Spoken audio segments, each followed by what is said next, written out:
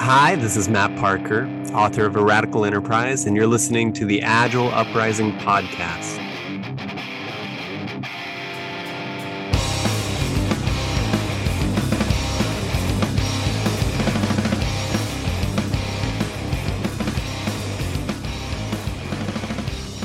Greetings and welcome to another edition of the Agile Uprising podcast. I'm your host once again, Jay Hersko. Joining me this week, I have my partner in crime, co-conspirator, if you will, Mr. Andy Clef. Andy, thanks for coming along.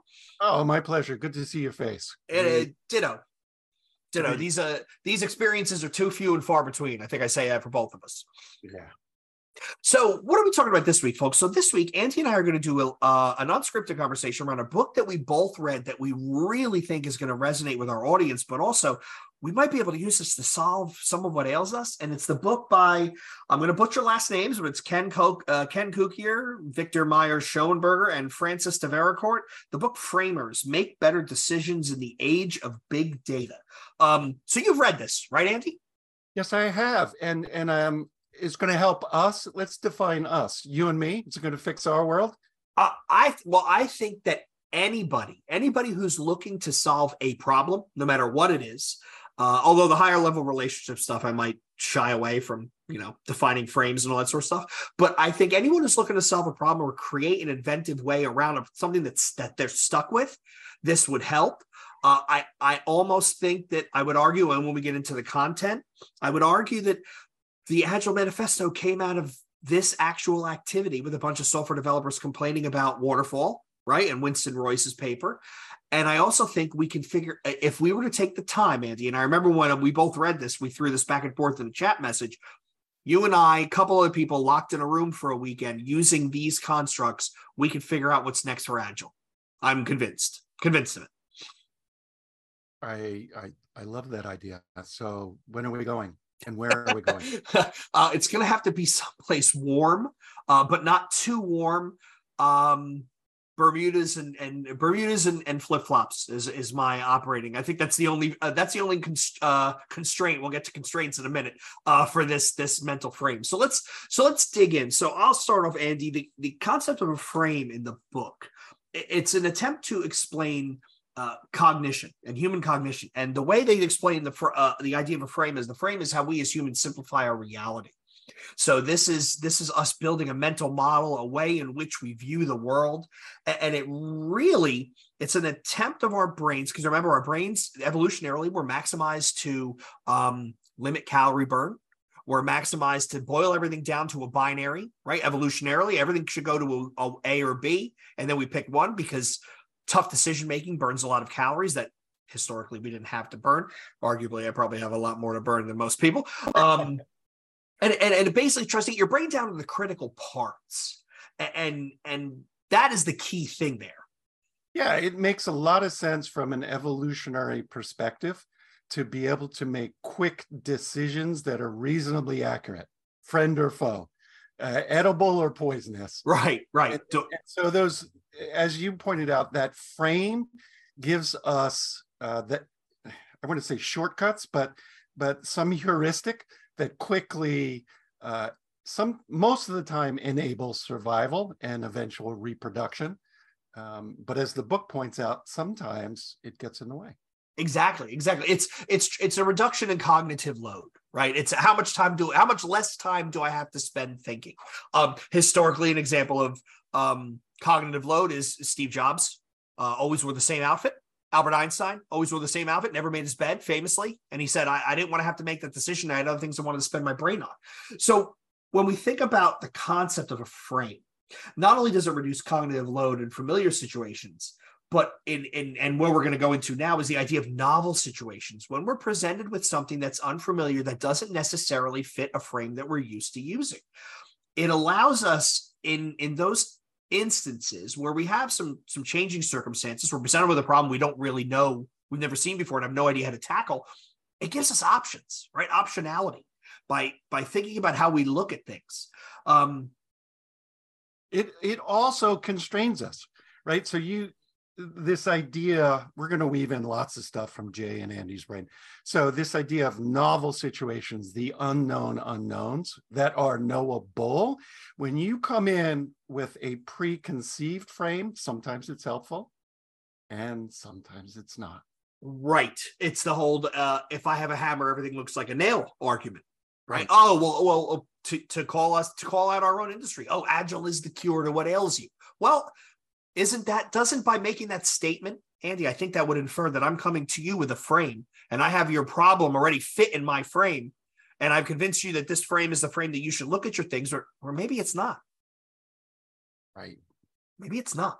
So your point. So let's talk about a frame, right? So one of the first aspects of a frame is causality. So when we view situations in a certain way, we as humans, we create a cause and effect. We create a cause and effect. This is the reason why I'm viewing things this way is because of X. And where this gets difficult is especially in large-scale organizations, human-to-human interactions, where we're creating a cause that might not actually be the true cause. And by true cause, I mean in a scientific sense, a repeatable experiment. It might be, to quote Jennifer Garcia Berger, it might be a narrative that we've created. I've created that cause myself, and that validates my frame. And I'm just going to go forward because I'm convinced that person X is brilliant and person Y is an idiot, and I'm just going to go forward that way, even though I may be wrong. There is a wonderful website that points this out. I forget who the author is, but it's spurious correlations, right? I love the term. And it we all know causation and causality and correlation and all that stuff. Here's an example. Ice cream sales and shark attacks correlate positively at the beach. So you want to reduce shark attacks? Sell less ice cream. Right. So statistically, whatever the stats number is, there is a high correlation between these two data sets. And if you use that as the benchmark for applying a frame causality, sometimes you head down the wrong path. I'm so glad. I'm going to put this link in the show notes because, Andy, I'm trying not to laugh. I'm looking at the spurious correlations website, and one of the correlations they make is the number of people who have drowned by falling into a pool correlates positively with the films Nicolas Cage appeared in year over year. Dude, you got to stop showing up for movies. Stop reading scripts. We got to get them off the screen. We got to get them off the screen. Per capita cheese consumption correlates with the number of people who died by becoming tangled in their own bed sheets. But this is great. I'm going to link this. But to your point, right? Sometimes correlation is not exact. Correlation can be man-made, and correlation does not necessarily equal causation. It doesn't. Just because two data points look to be in the same area doesn't necessarily mean they're in the same frame. Yeah, the world's complex, ain't it? Well, it's way, way too complex. So if we're going to build off causality, so let's talk about Agile, right? So what do we think the explainability for Agile, the causality was? Well, if I understand, I'm going to replay it to you, Andy. You tell me if that sounds right. Knowing my history, knowing the story behind the manifesto, you had a bunch of software engineers, developer types get together, and their causality, their primary complaint was, we cannot build large things in a manageable, predictable way because we never know everything. What we do know will change. By the time we build what we think we know, things are going to change again, then we're going to build something we don't need. So all of their causality for the Agile Manifesto is all the perceived inherent problems with delivery in the Winston Royce waterfall method. Does that sounds about right? Right? Yeah. And for those listeners of ours that aren't familiar, we have 15 wonderful stories from the original folks that were in that room, and check it out in our podcast. It's linked in a category. But you're exactly right. They wanted a lighter weight approach to enjoying their jobs. Right. Here's my causality of my frame that's unhappy. So I need to create a new frame. We're going to talk to that a little bit later. What it's called when you actually create a new frame. So with that causality Waterfall is too heavy, too much emphasis on documentation, not enough emphasis on delivering value. We'll say that's the cause for Agile. On the next side of that cause is what the authors call counterfactuals. And think of this as a way of, the easiest way I can describe it is the world of make-believe, the world of what if. What if we didn't emphasize documentation? What if we didn't emphasize lines of code written? What if we did emphasize value? What if we did emphasize the ability to adapt to change? So this is taking a situation with causality you've described and making mental leaps, but not only mental leaps forwards, mental leaps backwards. So going in both directions. If I spin out this, we'll go to the many worlds interpretation of quantum physics, right? What if I had gone left instead of gone right? What if instead of getting my iced coffee at Dunkin' Donuts, I got a hot tea? But what if those sort of things? So with those different leaps, and the inherent tie is that leap creates causality. So with that counterfactual, I'm going to have a new causality. Back to the manifesto, there was a wonderful post. I'll try to dig it out, but Jeremy Akers put something in the social sphere. He pulled from Liberating Structures, I think, Wicked Questions, and he looked at the manifesto, and let me describe it. He's like, it's not about individuals and interactions over process and tools. What if we considered what kind of processes and tools empower individuals? Oh, I just saw that this weekend. I stole that. That was brilliant. What types of documentation help solutions to work, right? And it goes on. And this to me was a aha moment on here is a counterfactual, because so many folks misinterpret it, misapply, go into hippie agile. It'll be done when it's done, man, because change. No, what kind of planning enables us to respond to change? Smaller batch sizes, smaller work, right? And so that's a counterfactual approach, a different frame of like, let's not get rid of planning. No, let's enable planning in a better way, looking at it to help us respond to change. And that to me reaffirms the brilliance of the simplicity of that manifesto. Absolutely right. Absolutely right. And Andy, it ties us back to, it's going to link back to our earlier start of this conversation with about how we as humans, we try to boil everything down to a binary to expend less calories, right? We look at the manifesto and we say left side good, right side bad. Yeah. And because of that, and because of that frame we have created for ourselves, to your point, hippie agile, we coach ourselves at the situations where we're not realistic about the frame that we've created might not be the right frame. Yeah.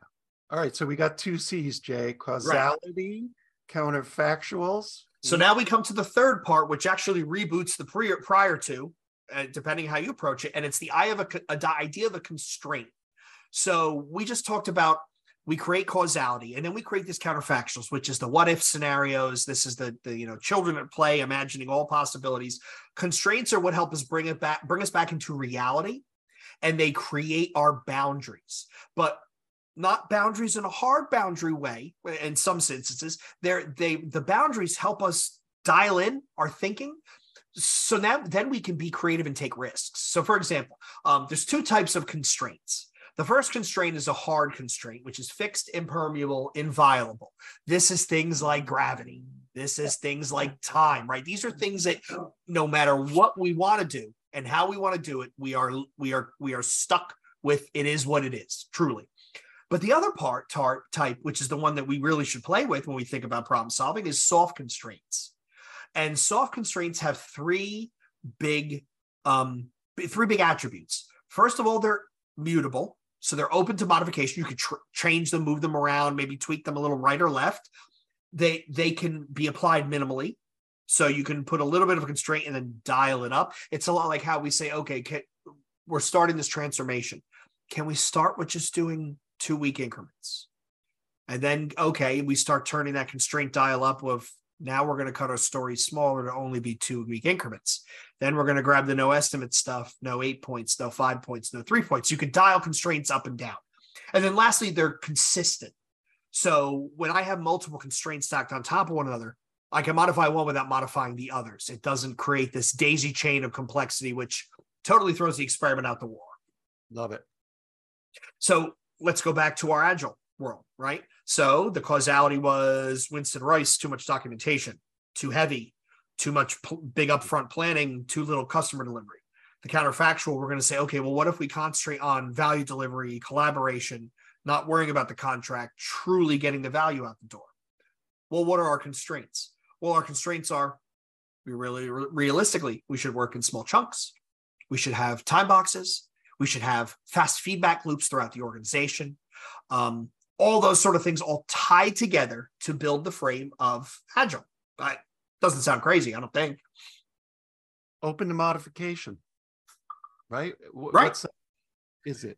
What right. duration, preference to shorter, but in the time of a moon cycle, right? Right.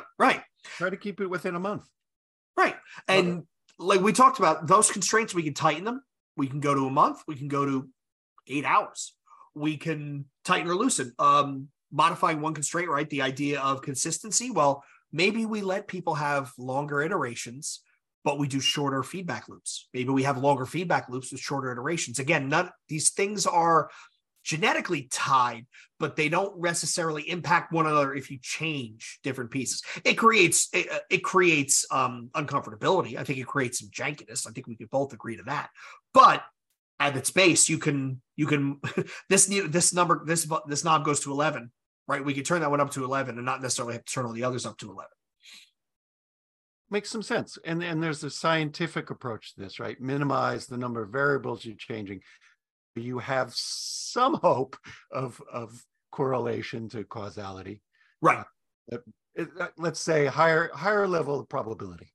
And unless we have, and I think Merman and I talked about this when we talked about Taylorism. Unless you have an infinite amount of time and budget, you need to truly isolate those variables. So, for example, there's an example there. For example, in the book, Taylor talks about some experiment they did with steel cutting, which took 26 years because they had 13 different variables and something like 4,000 plus different permutations, and they had to literally try every knob, every needle going which way and the other to find the maximum amount of the maximally efficient way to work. Yeah, it was 26 years this experiment took. It's kind of wild. It actually gets written up in one of his later papers. I downloaded it, but I'm afraid to crack it because, man, they wrote long words in those days. 26 minutes today. You know, there's so many wonderful experiments out there where you can pump this stuff into a machine and do mutations and variations, and out comes the best possible answer. Right. Right. Patience. Patience. And again, if somebody's paying the budget, Andy, I'd spend 26 years figuring out if Agile works, yes or no, come to a demonstrable declarative statement we could put in stone. 26 years and an unlimited budget, I'm pretty sure I could find a way to make a statement. Now, would you agree with it or not? Well, you got 5 more years. Yeah, right. Give me 5 years to digest your 26-year study. But so taking this when it comes to problem solving. So I guarantee you every listener has been confronted in work, in their personal lives, with a problem, right? Something that is, maybe it's not even a problem. Maybe it's just a minor inconvenience. It's something you just don't like about yourself, about your work, whatever. It's something you're tackling. So think of it, my suggestion to listeners is think of it in terms of the frame. So you've got this frame. What is the cause that makes you think this way? What is the causality? And if you were to just take a moment to let your mind wander and go off into all these different possible possibilities, what would be the other opportunities you'd have? Even crazy stuff or irrational. I won't use the word crazy, irrational stuff. And then from there, put constraints around the irrational. Statistically, you're going to have a whole bunch of irrational ideas, but one of them you can actually put a rational constraint around. That might be the novel solution to your problem. Think yourself out of the problem, I guess is the way I would describe it. And throwing in the counterfactual adds another element of play to this. You know, one of a wonderful brainstorming experiment is everybody come up with at least three things. Run of the mill. Ooh, that's crazy. What's the worst thing? What's the Wells Fargo approach to this, right? But in that way of counterfactual thinking, if I'm getting the model right, sometimes comes, maybe there's something in there. Yes. Yes. Come up with the worst possible idea and then put a different constraint around it to make it to make it worthy of an experiment. Yes, because like to your point, when you let your mind wander, you may say to yourself, well, that's completely bananas. That won't work because physics. But you know what? Now that I've said that out loud, maybe if we tweak the constraint a bit, there we have some place to move. So again, like perfect example, thinking around the problem that you've got. I think it's very, very helpful. So one last thing I want to talk about framers, before we talk about some of the other inventive problem solving stuff we've come across, is one of the towards the end of the book, the authors talk about the idea of reframing. So I'm looking at my frame and I'm realizing that maybe this frame is no good. So what are my options? And they describe it as, and it's not limited to, but they describe it, boiling it down to three separate, you have three opportunities here. You can go to your repertoire. Mm-hmm. So you could go back to some of the existing frames that I've had. So for example, I'm working in a Agile shop and maybe Agile isn't working. Okay. Well, what other frames do I have? Well, I've got the waterfall frame. I've got a truly continuous delivery frame without time boxes, flow frame, or I've got something completely new that I haven't even thought about yet, right? So that's repertoire, which also ties to the second one, which is repurpose. Let's take something we currently have existing, maybe shift it a little bit, maybe, hit it with a hammer when the joist really won't just go together. You just got to knock it with a hammer once or twice to get in there. Adjust a different frame to fit your current circumstances, repurpose it. And the last one is the fun one, which is the reinvention, which is, again, a bunch of people at Snowbird talking about, hey, what we do right now doesn't really work. What other options do we have?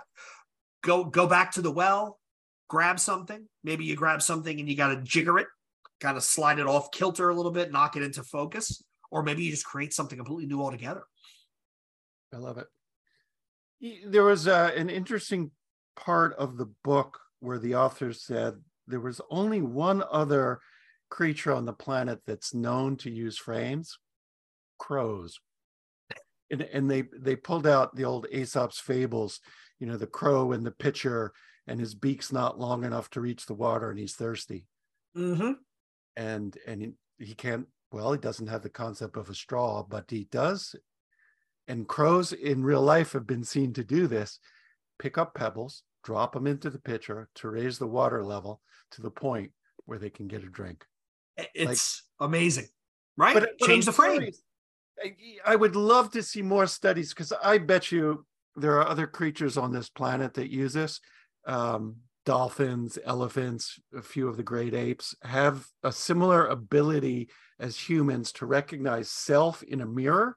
And I wonder if there's something about the brain structures that allow us to take advantage of reframing. I don't know that it's only a human advantage, but maybe we can learn from some of our... I think you're right.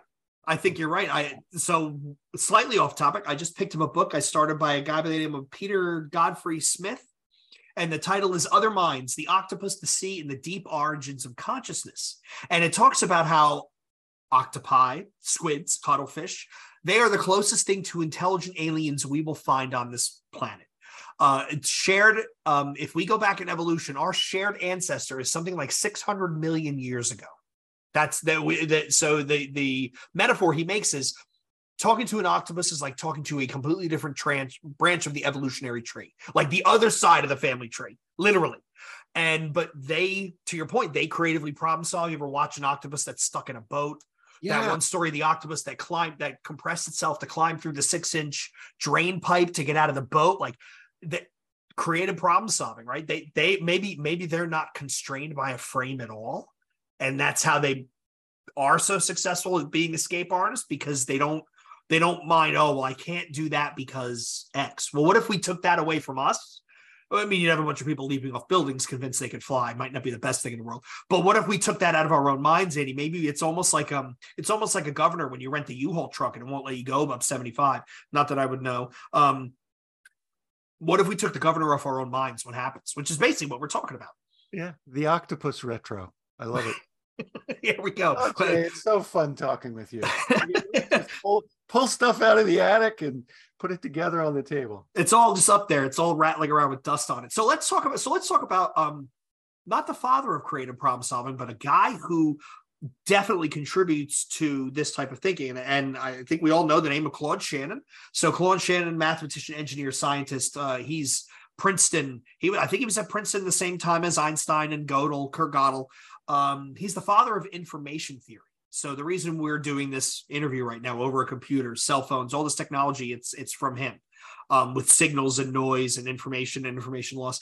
He gave a speech once called Creative Thinking, which is basically problem solving 101. And he came up with a couple of concepts that I think are completely applicable when we think about the idea of a frame. So his first concept is simplify. Right. So his statement is every single problem you encounter is full of extraneous data.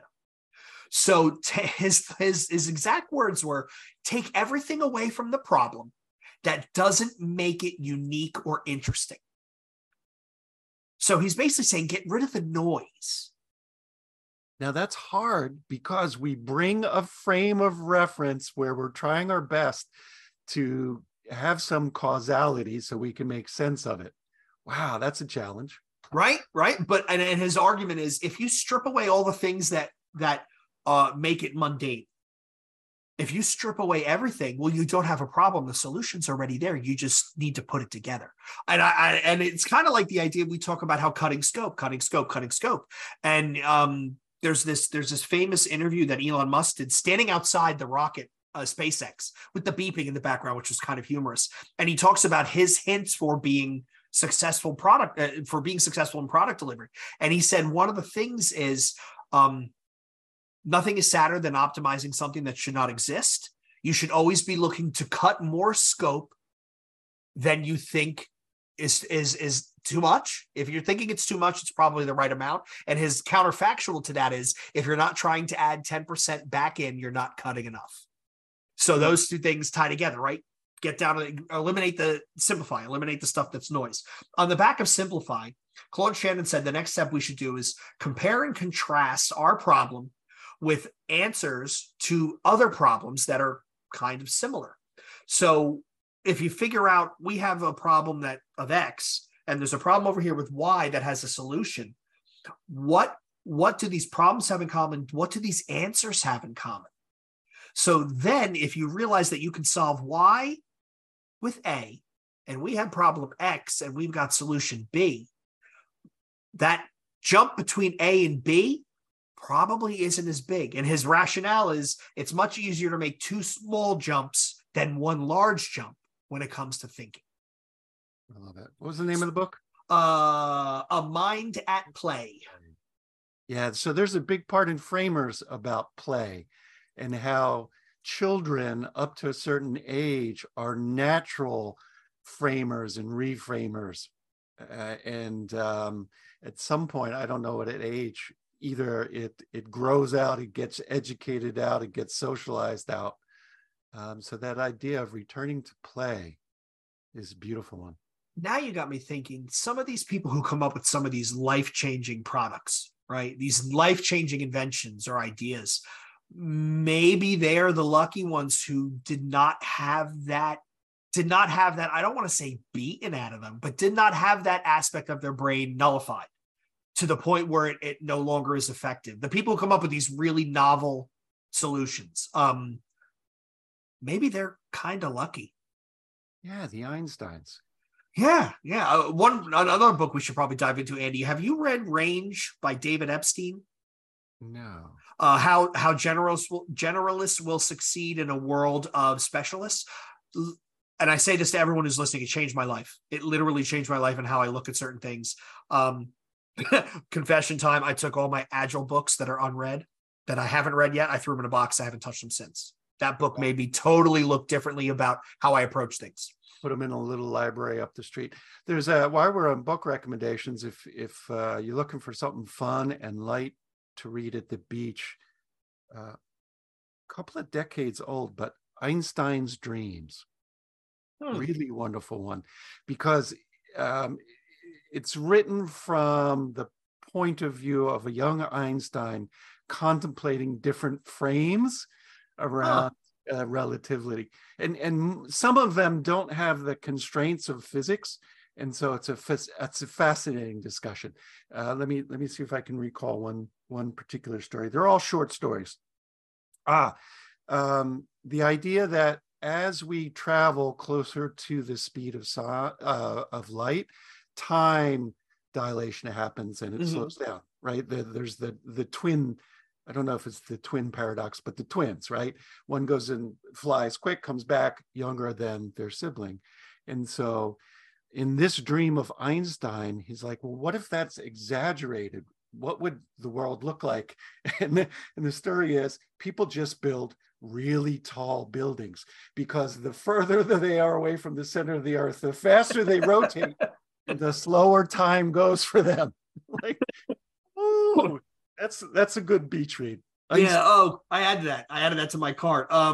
It's like the movie Interstellar, where they explain all this stuff in how the closer you get to a black hole, time dilation starts, and while we're on the one planet for 10 minutes, it's 7 years. Like, it's really, really cool stuff. I love that. Thanks, Greg. I love those light beach reads. It really makes you think. I just picked up Who Got Einstein's Office, which is the story of after he passed at Princeton, who actually got his office at the school, right? Because remember, him, Kurt Gödel, Claude, Shannon, all these people were coming in and out of those buildings. Really, really fascinating. But we digress. Good stuff. Everybody's going to come over with tons of stuff to read. So back to Mr. Shannon. We talked about his simplify, his compare and contrast. His next thing, which really ties to the idea of frames intricately, is the idea of restating the problem. And his suggestion is change the words you use or the viewpoint you have of the question itself. So if I restate my problem in a different way, he says that gets you out of what his quote was, the ruts of mental thinking. If you're consistently changing how you restate it, you could trigger something. And the intended but unintended consequence of this, Claude Shannon says, is you remove any potential bias you may or may not know you have, which constrains your thinking, right? What is the causality? What is the thing that I know to be true? When I keep changing the words, not that I'm convincing myself, but I'm just creating different angles to view the problem. Yeah, words. And yeah. Particularly if you're in dialogue, exploring what you mean. What is your frame of reference for that set of words? And how does it compare and contrast with mine? Great conversation. So the last couple we'll cook through some of these because they're easy. Decompose, so break the problem into smaller pieces. We aren't aware of that. Yep. The other one, this is interesting, the idea of inversion. So imagine your conclusion is there. Think about what the causality would be.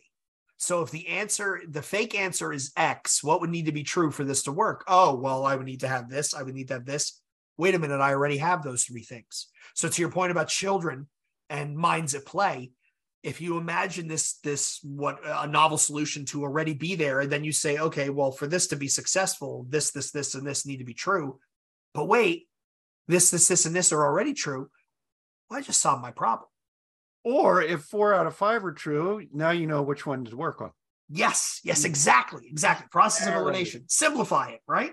And then his last thing with creative problem solving, which I thought tied to some of Jeffrey West's work in that book, Scale. Once you've found your solution, see how far you can push it.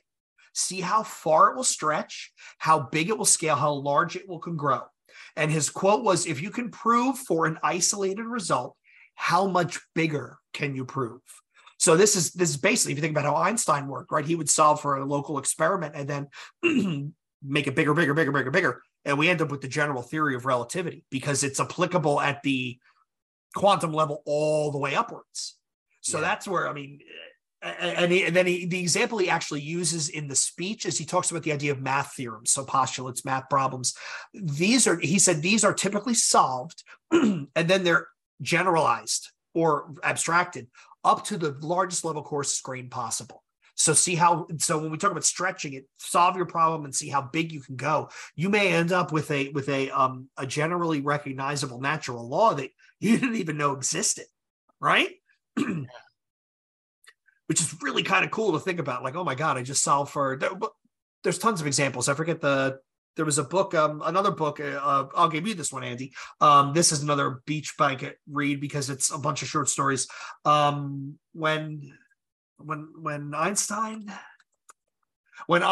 walked with Gödel, so Kurt Gödel, the incompleteness theorem, excursions to the edge of thought. So the author is Jim Holt, and it's a bunch of short stories, and it's stuff in quantum physics, it's stuff in all these different postulates, it's theory of mind, it's consciousness, it's all these sort of things. But it's a bunch of short stories where I think the one article I read said this will make you the most interesting person to talk to at a cocktail party, because it's like 5 to 6 pages of all these different things. There was one, I wish I could, I think it was called a conjecture, the 4-color conjecture, I think it was, where on any map, if you take a piece and you surround it with a different color on each side, there is no map that you can do that uniquely in a context and not have the colors, 2 of the same color, touch each other.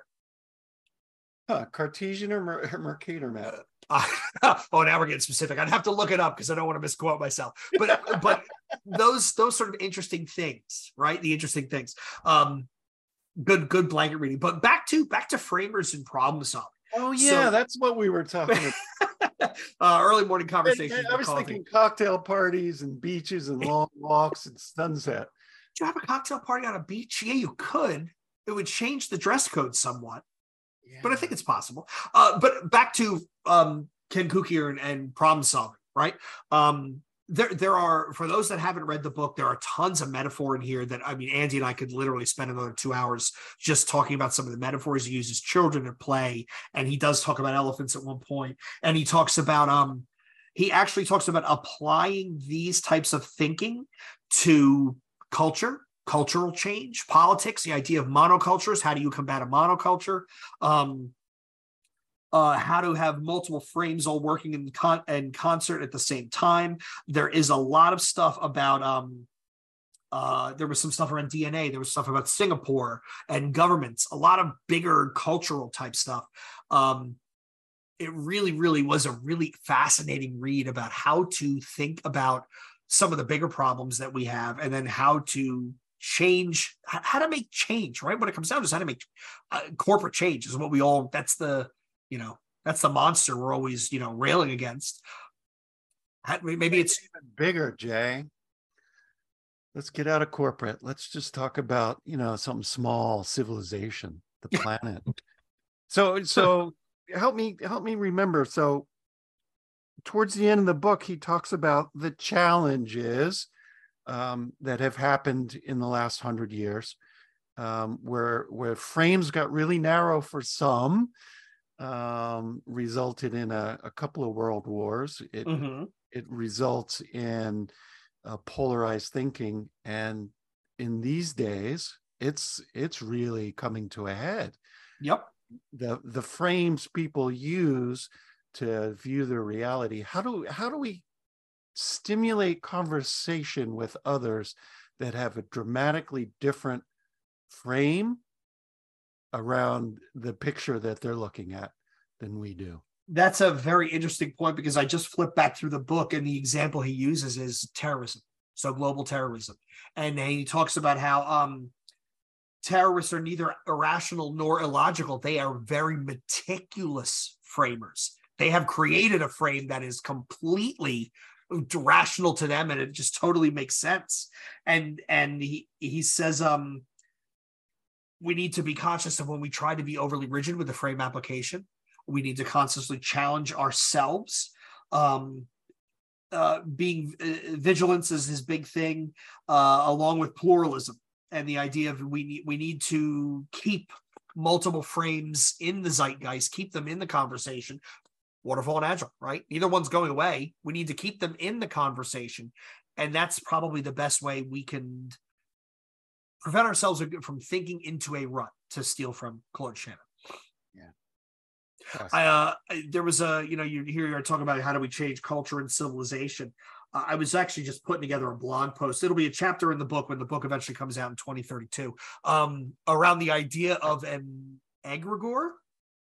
Oh, what? So, yeah, I know. Bear with me. So an egregore, egregore. So what an egregore is, it comes from like mysticism and esoterica. It's a near physical manifestation of a particular group. So when we think about, Andy, when we think about what we do as change agents, air quotes for those on the audio, in corporate culture, what we're fighting is an egregore. It is an accumulation of the actions, the thoughts, the norms, the behaviors of a particular group of people. And the thought with an egregore is it can actually grow so big that it would actually live on past the people itself. So past the people that created it and helped feed it, that mindset goes out and it propagates forever. Taylorism.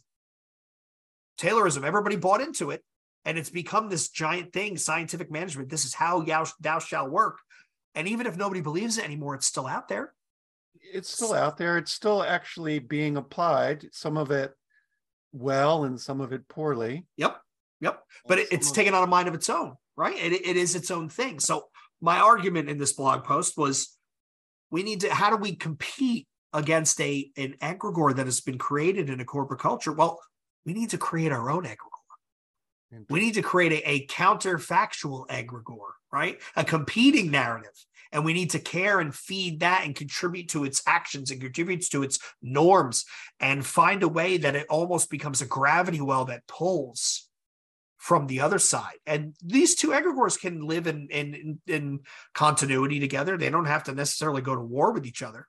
But ideally, and we talk about successful organizational change, the new one kind of strangle patterns the old one to a point where everybody wants to move to the new one and the old one just kind of dies by its wayside. Interesting. Two giant black holes. Right. Which one do we go to?